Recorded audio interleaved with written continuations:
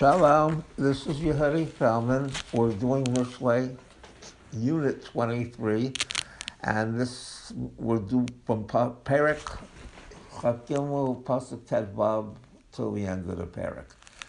B'nei im chacham libecha yismach libi gam ani. This is a father talking to his son, or a teacher talking to his student. If I can succeed in putting wisdom into your heart, that's going to make me rejoice as well. And of course, people have to realize how much effort it requires on the part of either a father or a teacher to successfully implant wisdom in the child's heart. V'ta'alozna chilyotai b'daber sfatecha mesharim. Chiliyot mean the kidneys, but in the Tanakh, they basically mean your innermost being, like bochein klayot valev.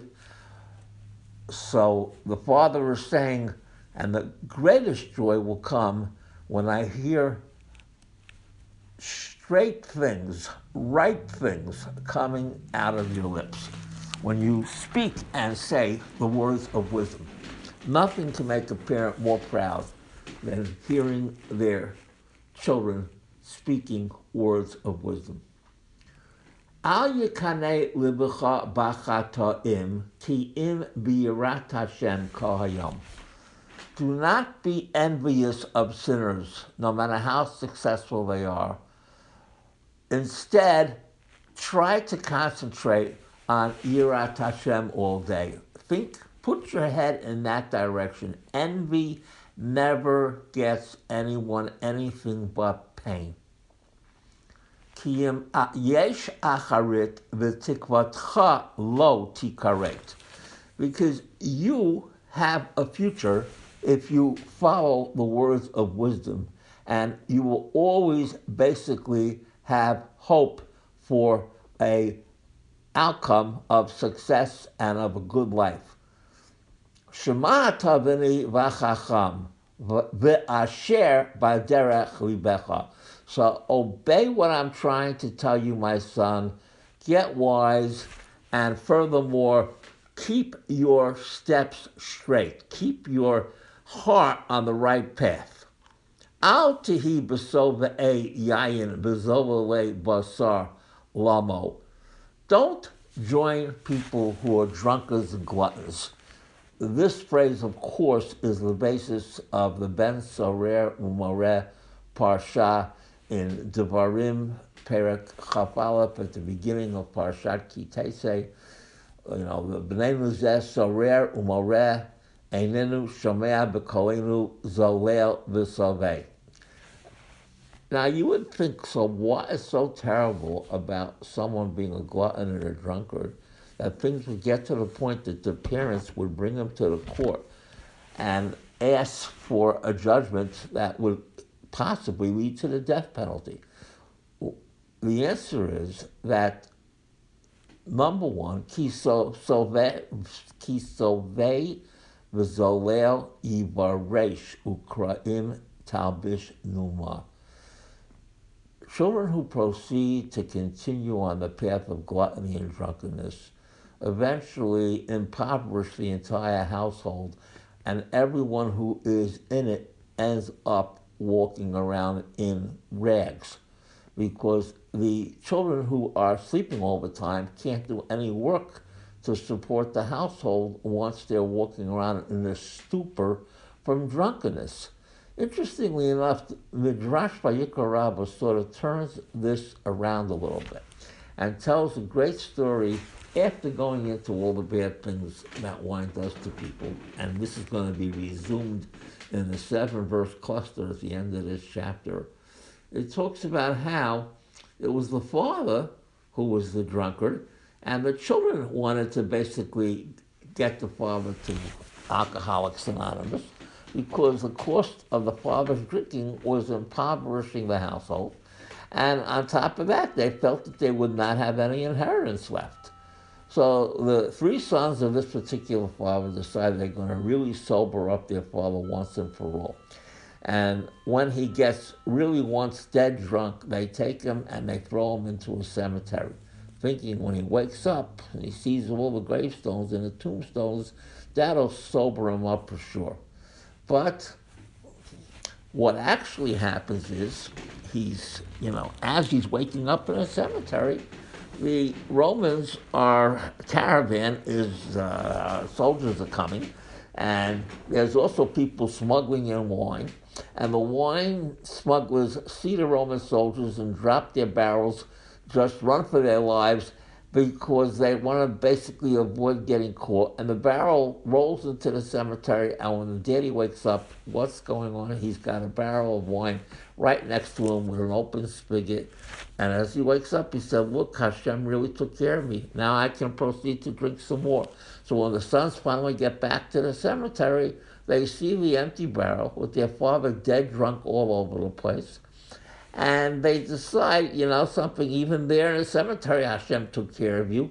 So, we're going to have to take care of you. And somehow they work it all out in the end. It comes to a happy ending. But the point being that alcohol has a subversive way of upending families and causing all kinds of terrible tragedies. People don't realize what the bill for alcoholism is in the United States of America. Now, that's basically what led to Prohibition in the first place. We saw that Prohibition was a fiasco, but one success did come out of Prohibition.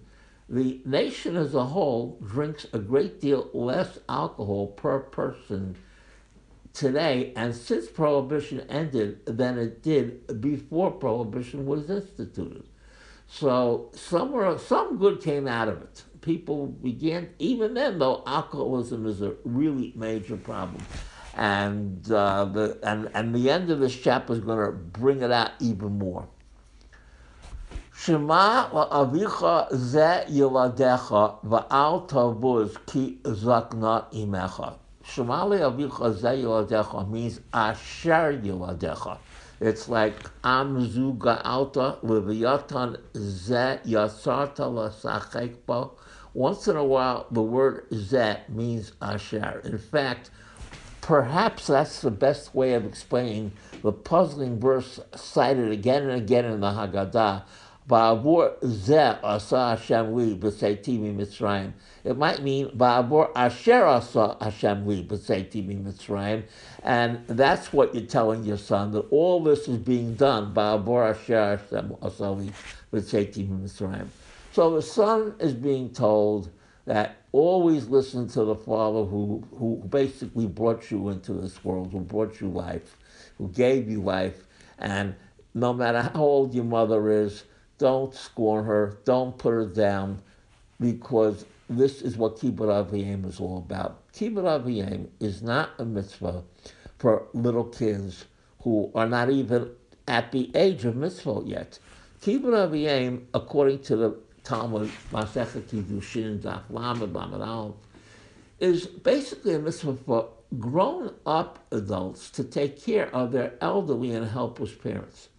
That's why it's a mitzvah aseh. Most people think, Kibbut Aviyim, what does that mean? Lo yeshev b'makomo, lo ya'amol b'makomo, lo yishtor et devarav. But then it wouldn't be a mitzvah aseh.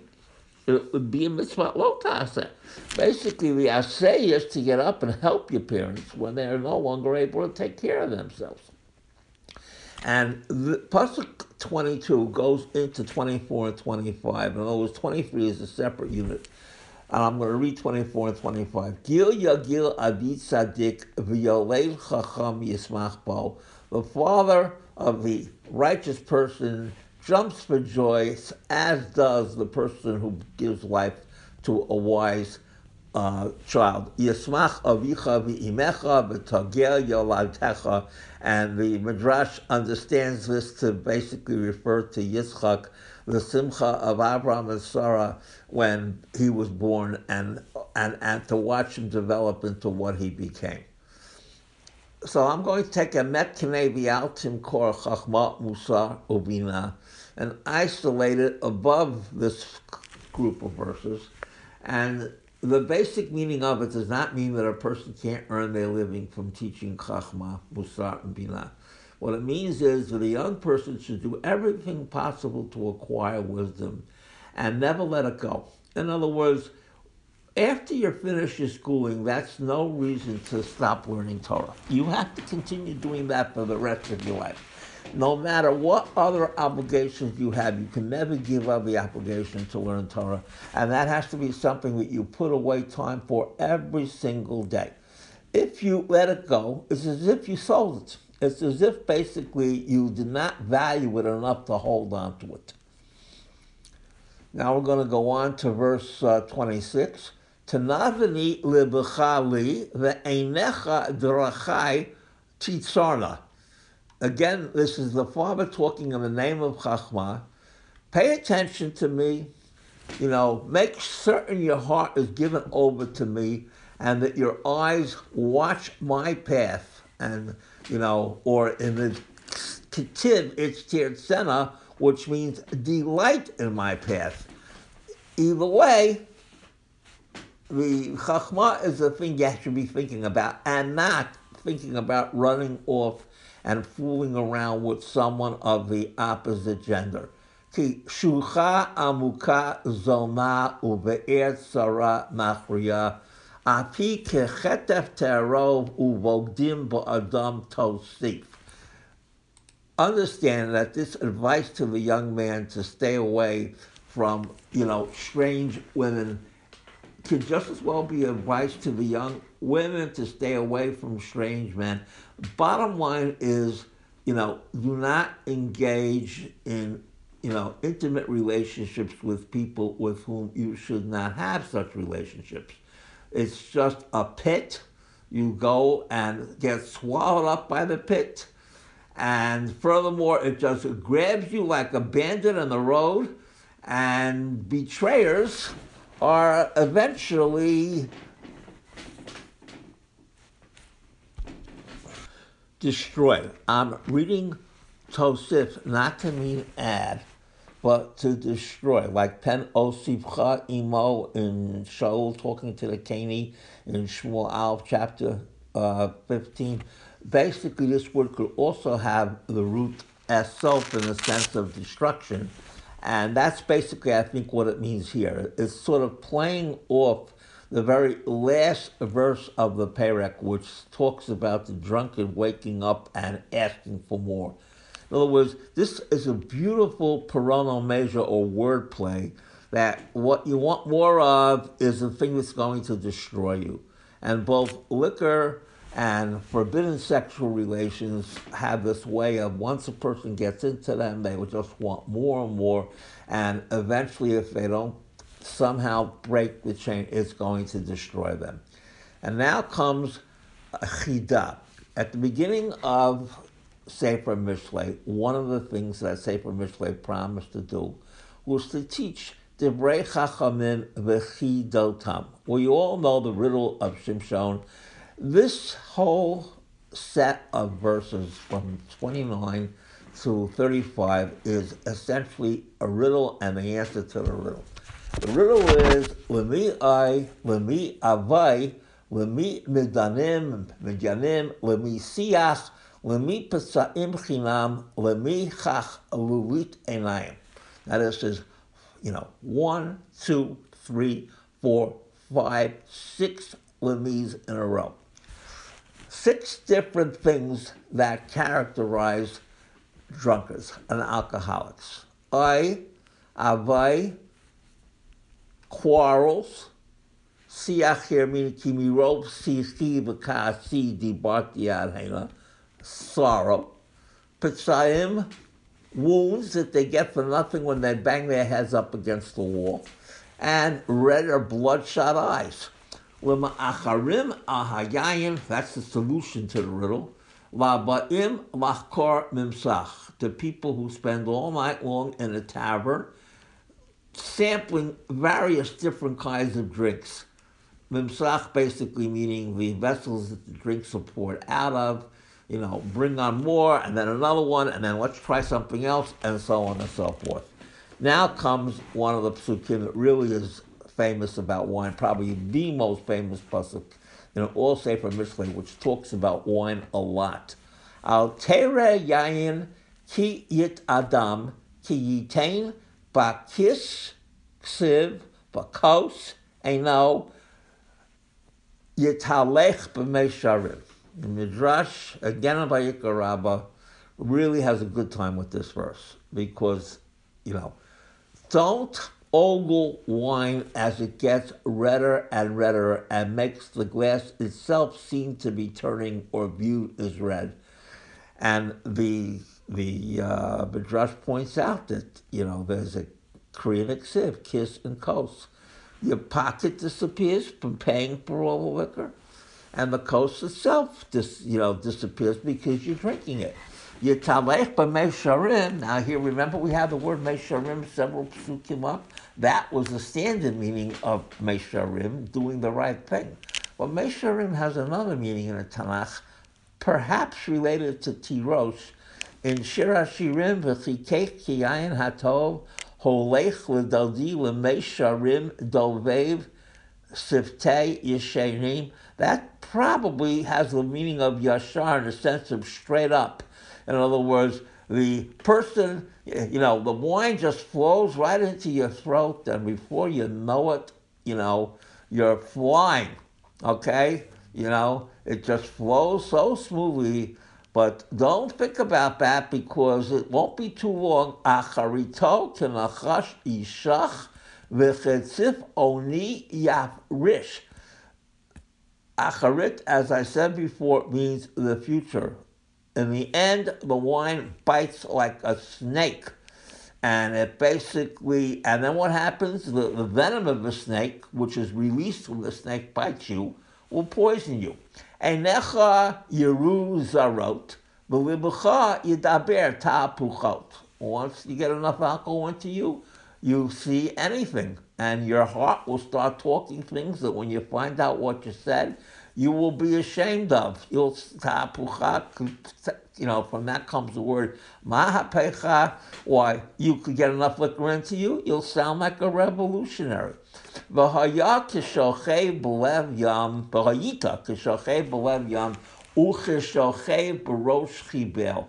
You'll be rolling back and forth like someone lying in bed on the high seas, and on top of the rigging, the very top of the rigging of the sailboat is the one that shakes the most when the wind starts blowing around the sailboat. So this is what happens to a person who's got too much alcohol in their system. The next thing that happens is hikuni val chaliti, halamuni bal yadati.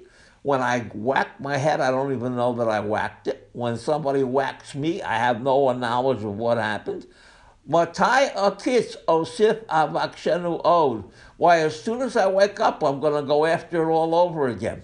I'm using now the Jewish Publication Society's 1985 translation in order to help with this really fabulous set of verses. That's one of the outstanding poetic descriptions, all say from Mishle, of wine, which is we're not done with yet. We'll be talking about wine even in chapter 31. Mishle in general does not have as positive an attitude towards wine as the rest of the Tanakh has, and that's something to think about. A wise person limits very carefully the amount of alcohol that they let come into their body. Okay, that's it for today. Shalom. Tomorrow we're going to do chapter 24, verses 1 through 22. We're going to call that unit 24A.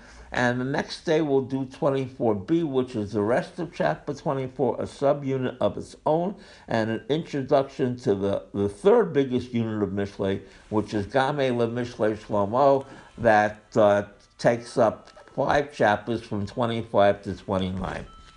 Shalom.